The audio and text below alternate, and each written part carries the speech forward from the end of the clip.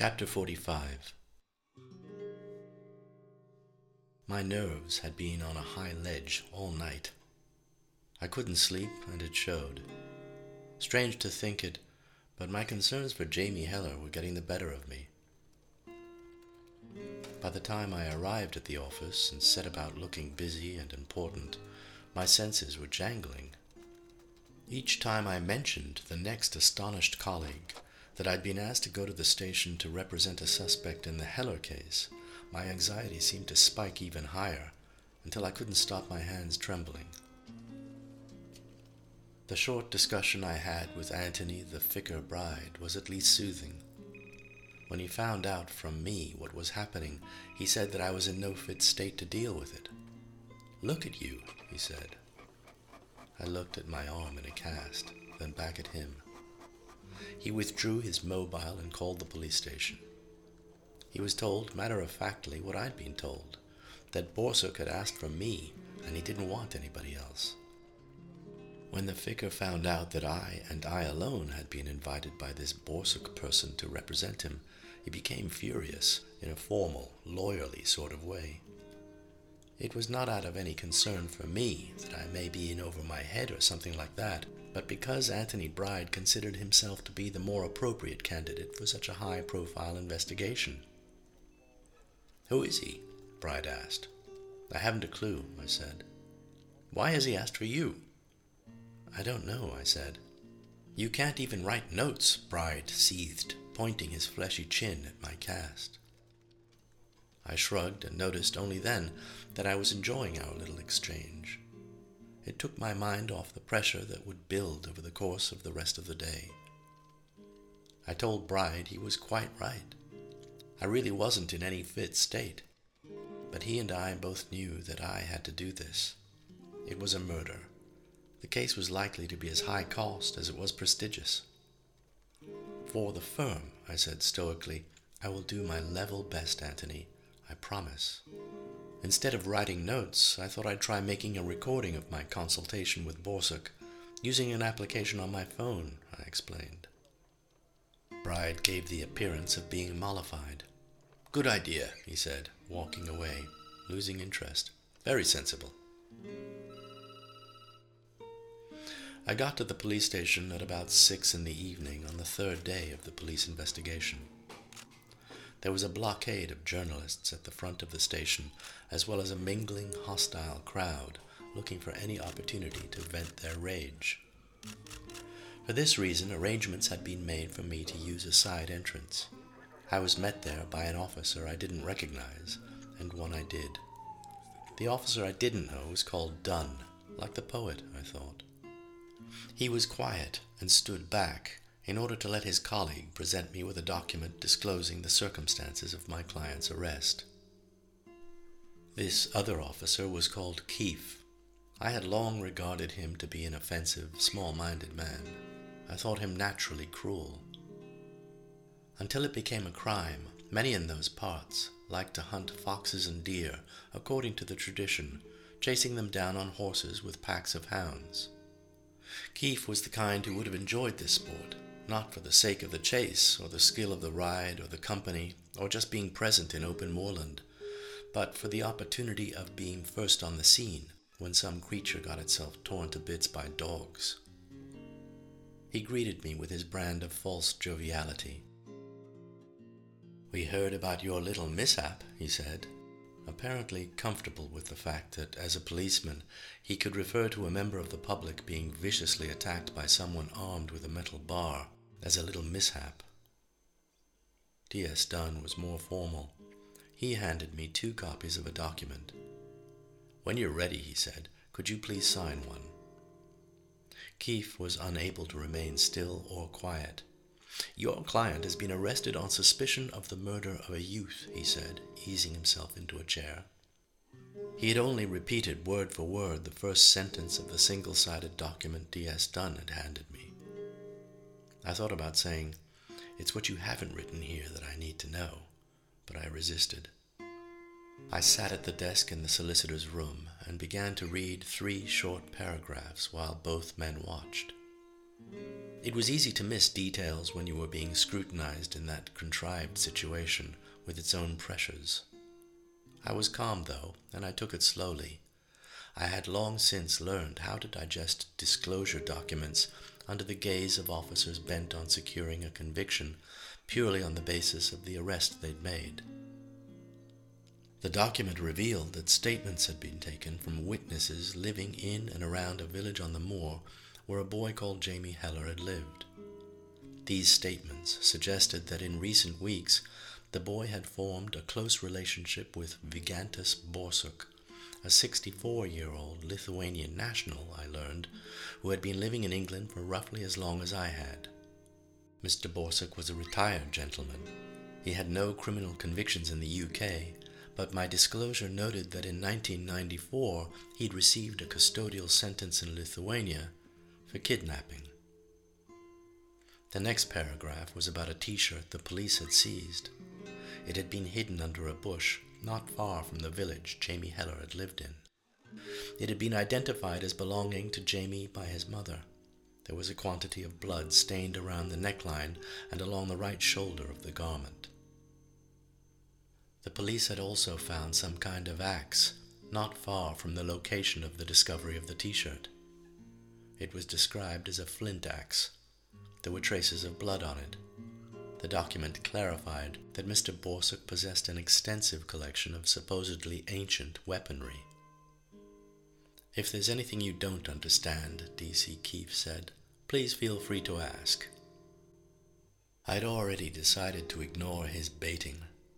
More than usually, I needed to read this document extremely carefully if I was to get anything from it.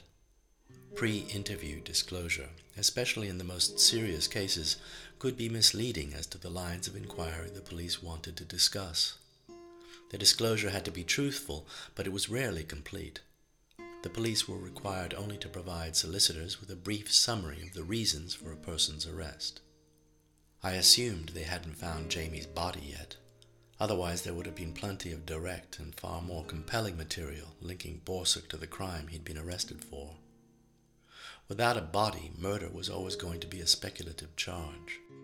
But with sufficiently weighty circumstantial evidence, I knew it would not be impossible to convince a jury that a murder had been committed. The most damning evidence had been left for the final paragraph of the document I was reading.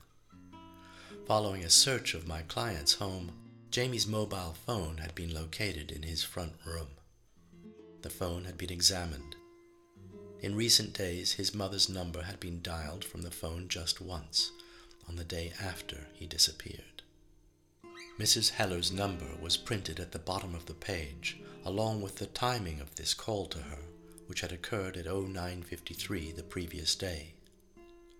The final innocuous sentence of the document informed me that your client will be asked how he came to be in possession of the victim's mobile phone. I might have challenged them, or at least tested them, as I initialed their copy of the disclosure document in a rough scrawl using my left hand. I could have said, "Is this all you've got?" for example. But of course it wasn't all they had. They had more, and we all knew it. They had the advantage of being in control, as well as an ability to exert pressure when they needed to. As far as they were concerned, they had already given me more than my fair share of information, and that was all I was going to get. Without asking anything, I had already understood their strategy. Their purpose would be to extract a confession. By arresting him for murder, keeping him locked in a cell for 24 hours, and only then presenting him with a case that appeared conclusive, they hoped that Vygantas Borsuk would crack and tell them everything. Either he'd hidden the boy's body, or Jamie was still alive, in which case he needed to be rescued. Whichever it was, Mr. Borsuk was looking at the wrong end of a murder investigation, and he'd be a fool not to reveal what he knew straight away. "Thank you, officers," I said, handing the document back to D.S. Dunn. "Did Mr. Borsuk say anything significant to you, either on his arrest or since he's been in custody?" Under the code of practice for suspects held in police stations, this was about the only other evidential question I was entitled to an answer to. I knew straight away that I was being fobbed off when D.C. Keefe said, "We'll be here all day if you really want to know everything he said after we arrested him." D.S. Dunn interjected. "There was quite a lot," he said, "but nothing especially significant, Mr. Loser. He didn't confess to much. If anything, he seemed outraged that we should be arresting him at all." "He didn't confess to much?" I repeated. "His English is as good as yours," D.S. Dunn said. "He certainly doesn't need an interpreter. But Mr. Borsuk's speech can be colorful at times, which makes it open to interpretation. We'll be asking him about what he meant by a number of statements he made on and after his arrest, and let's just leave it at that, shall we?"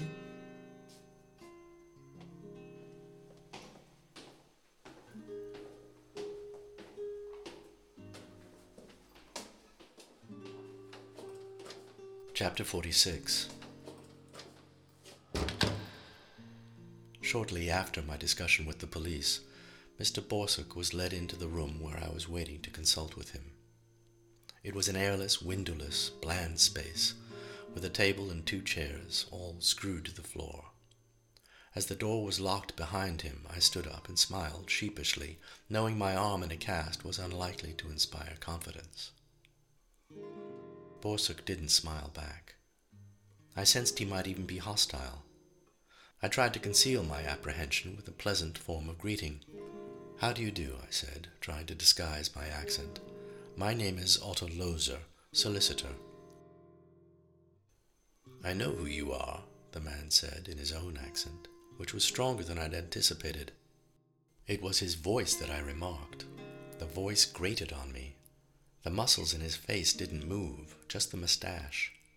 He had long, thin arms and calloused hands. His pale eyes were fixed on mine, looking down at me. I struggled to appear casual, keeping my smile in place for longer than was necessary. Although Borsuk had a day's stubble and was disheveled and smelled rank, he held himself as straight as a rifle. Returning to my chair, inviting him to sit, I deliberately avoided his eyes for the time being. When he sat, it was with an erect military posture, too composed, not once leaning back in the seat. In front of me was my copy of the disclosure document. I continued to craft my words in an amiable way, which was my usual style with suspects in the police station, no matter who they were or how serious the situation was. "I understand you asked for me specifically," I mentioned. "That's correct," he said. "Yes, it is," I said, tilting my head slightly. I was curious about how this strange fellow had come to hear of me. He didn't appear to want to offer an explanation, so I let it go, thinking we might come back to this after we got to know each other a bit better. I explained that he was under arrest and what that meant legally. I told him that he was about to be formally interviewed and that the interview would be digitally recorded as evidence. I explained his right to silence.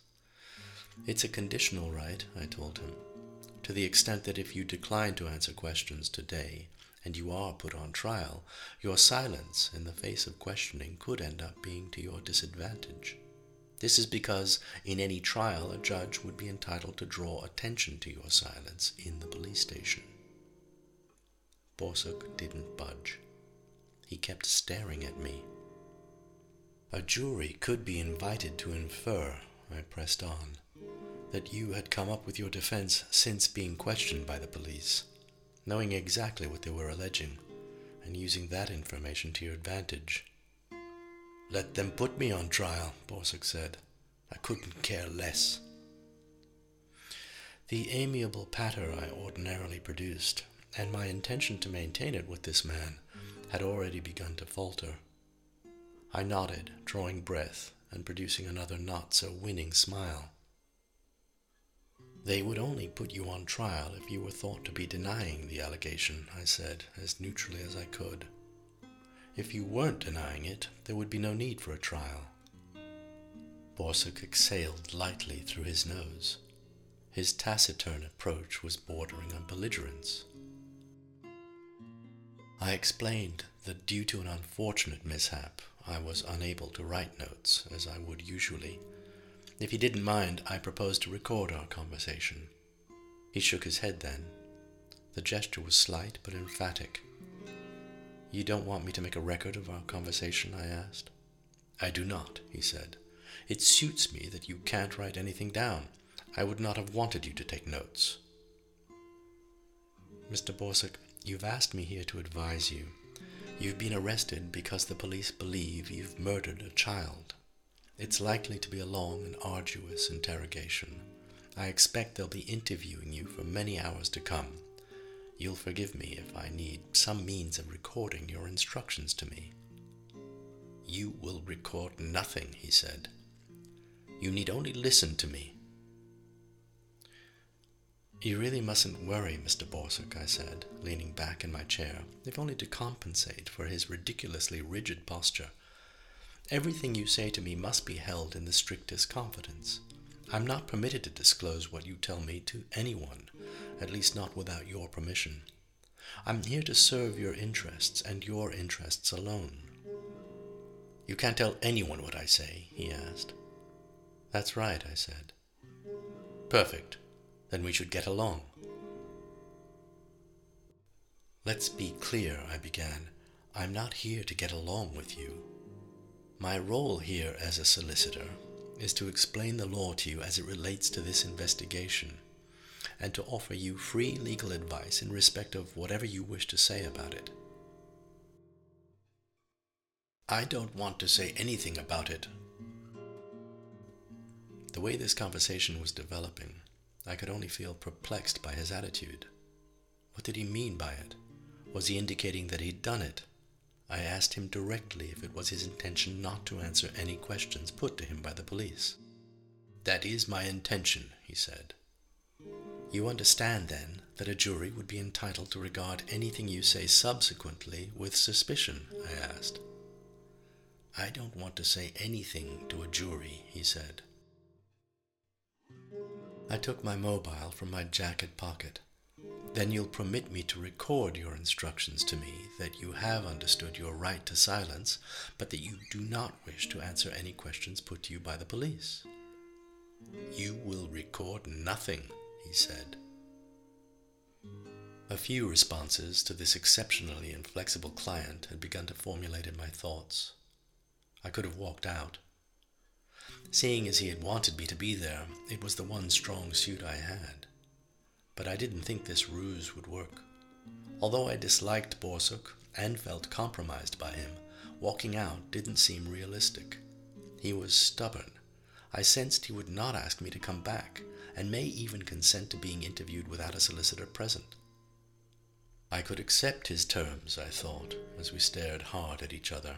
After all, if I'd stormed out of the police station every time I took an irrational dislike to a person I was supposed to be advising, I wouldn't have lasted long on the job. I could see why the police had arrested him. Their case may not have been as robust as they would have liked for a criminal trial, but their suspect was an ideal fit. Borsuk was tediously arrogant. He fell naturally into the role of being loathed and therefore misunderstood. Add to this the fact that he was a Lithuanian immigrant who had somehow weaseled his way into Jamie Heller's life, and his prosecutors wouldn't need much more than they already had to get a jury to convict him and a judge to condemn him. The middle way, I decided in all of an instant, would be to get to know him better. We could carry on talking. Before long, I could begin to persuade him, when he'd begun to realize the trouble he was in, that it would be in his own interest if I were to be permitted to record what he was saying to me in confidence. After all, I reasoned, it seemed that he'd been keen enough to talk to the police after they'd arrested him. Very well, I said, slipping my mobile away. Are you willing to discuss the accusation being made about you? What do you want to know? He asked. Were you in prison for kidnapping in 1994? I was, he said. I nodded. I took my grandson from his mother, he explained. He anticipated my next question and said, the boy was given back to her while I was in prison. I haven't heard from either of them since. They both could be dead for all I know. It's unlikely the police are aware of this, I said. He shook his head. It doesn't matter. Mr. Borsuk, I'll tell you what matters. It's quite simple. The police have found a t-shirt with blood on it. It's Jamie Heller's t-shirt. I'm told you befriended the boy. Not far from the t-shirt, they found some sort of axe. It's a replica, he said. It's your axe? His eyes didn't flicker, but his gaze hardened. You would like to know if my axe was the murder weapon? He asked. I was wise enough not to show my dismay. Borsuk's voice was getting louder. Now when he spoke, it was in the tone of an accusation. You'd like me to say I killed the boy? I decided not to answer. In the silence that followed, he stared more defiantly, twisting his stare into the beginnings of a smile. I felt threatened by this. I couldn't explain why. As calmly as possible, I moved on to the matter of Jamie Heller's mobile phone. What about his mobile phone? Borsuk asked. They found it in your front room, I said. Where did they find it? He asked. In your front room, I repeated. Where? He snapped. I didn't know where. I'll tell you where, he said. They found it on my desk where I left it in plain sight for everybody to see. So you were in possession of Jamie Heller's mobile phone, I said. Borsuk's hands shifted. He finally looked away, but he was still smiling. Something in his resignation made me believe that Jamie was dead. Having to guess at his guilt was making it difficult for me to advise him. I needed to know. I told him that no matter what happened, he would be remanded into custody on his first court appearance.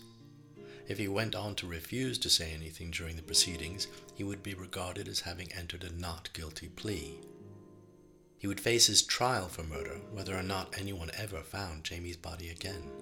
My guess was that he would be convicted easily.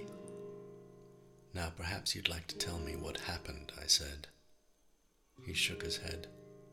No one needs to know. There might have been something different about him now, as if he was about to soften. Consequently, there would be something different about me. I no longer wished to push him. I felt that if I gave Borsuk just a few more seconds, everything that needed to be said would be said. What he went on to say was stranger than anything I could have expected. Like me, Otto, you've lost everything, he told me. All either of us has left is the love we used to feel for loved ones. When we can't feel that anymore, everything is lost. My hands and nose grew cold as he said this. My emotions didn't allow for any kind of reflection. Those few words from this perfect stranger meant too much. It felt as if I was trying to pull myself out of a dive. I forced myself to repeat the words. Perhaps you'd like to tell me what happened, because it was the last thing I'd said as a solicitor that made any sense to me. I could tell you where he can be found, Borsuk said. His manner, his words, as well as the strong sense that he knew something about me, were intolerable enough. But offering to tell me where the boy's body was, it seemed too bizarre. My muscles tensed as I tried to think this through. I needed to leave the room. As I got to my feet, I put my good hand on the table to steady myself. Borsuk hadn't compromised me professionally yet, but it was only a matter of time before he would. He stretched and rested his hand on my good arm. I find archaeology helps, he said. I have a feeling for the past. I try to understand what humans knew before civilizations happened and created so many confusions. Let me share my secret with you. I sat back down. Other than to advise him to confess to his crime, there was nothing more I could do for him. But I decided to listen. I'll tell you what happened, Borsuk said, but only if you do something for me first. My mouth fell open. My eyes fell vacant. There was something so grotesque about all of this that it had to be looked at. Promise not to tell anyone but his mother, he said. I was shaking my head. Borsuk wasn't in the slightest disturbed by my incredulity. "I know you will do as I say, because I know you, Otto," he continued. He picked up the disclosure document and pointed to Teresa Heller's mobile number. "Leave the police station now," he told me. "Call his mother as soon as you can. I will explain how to find the boy, and you will tell Teresa Heller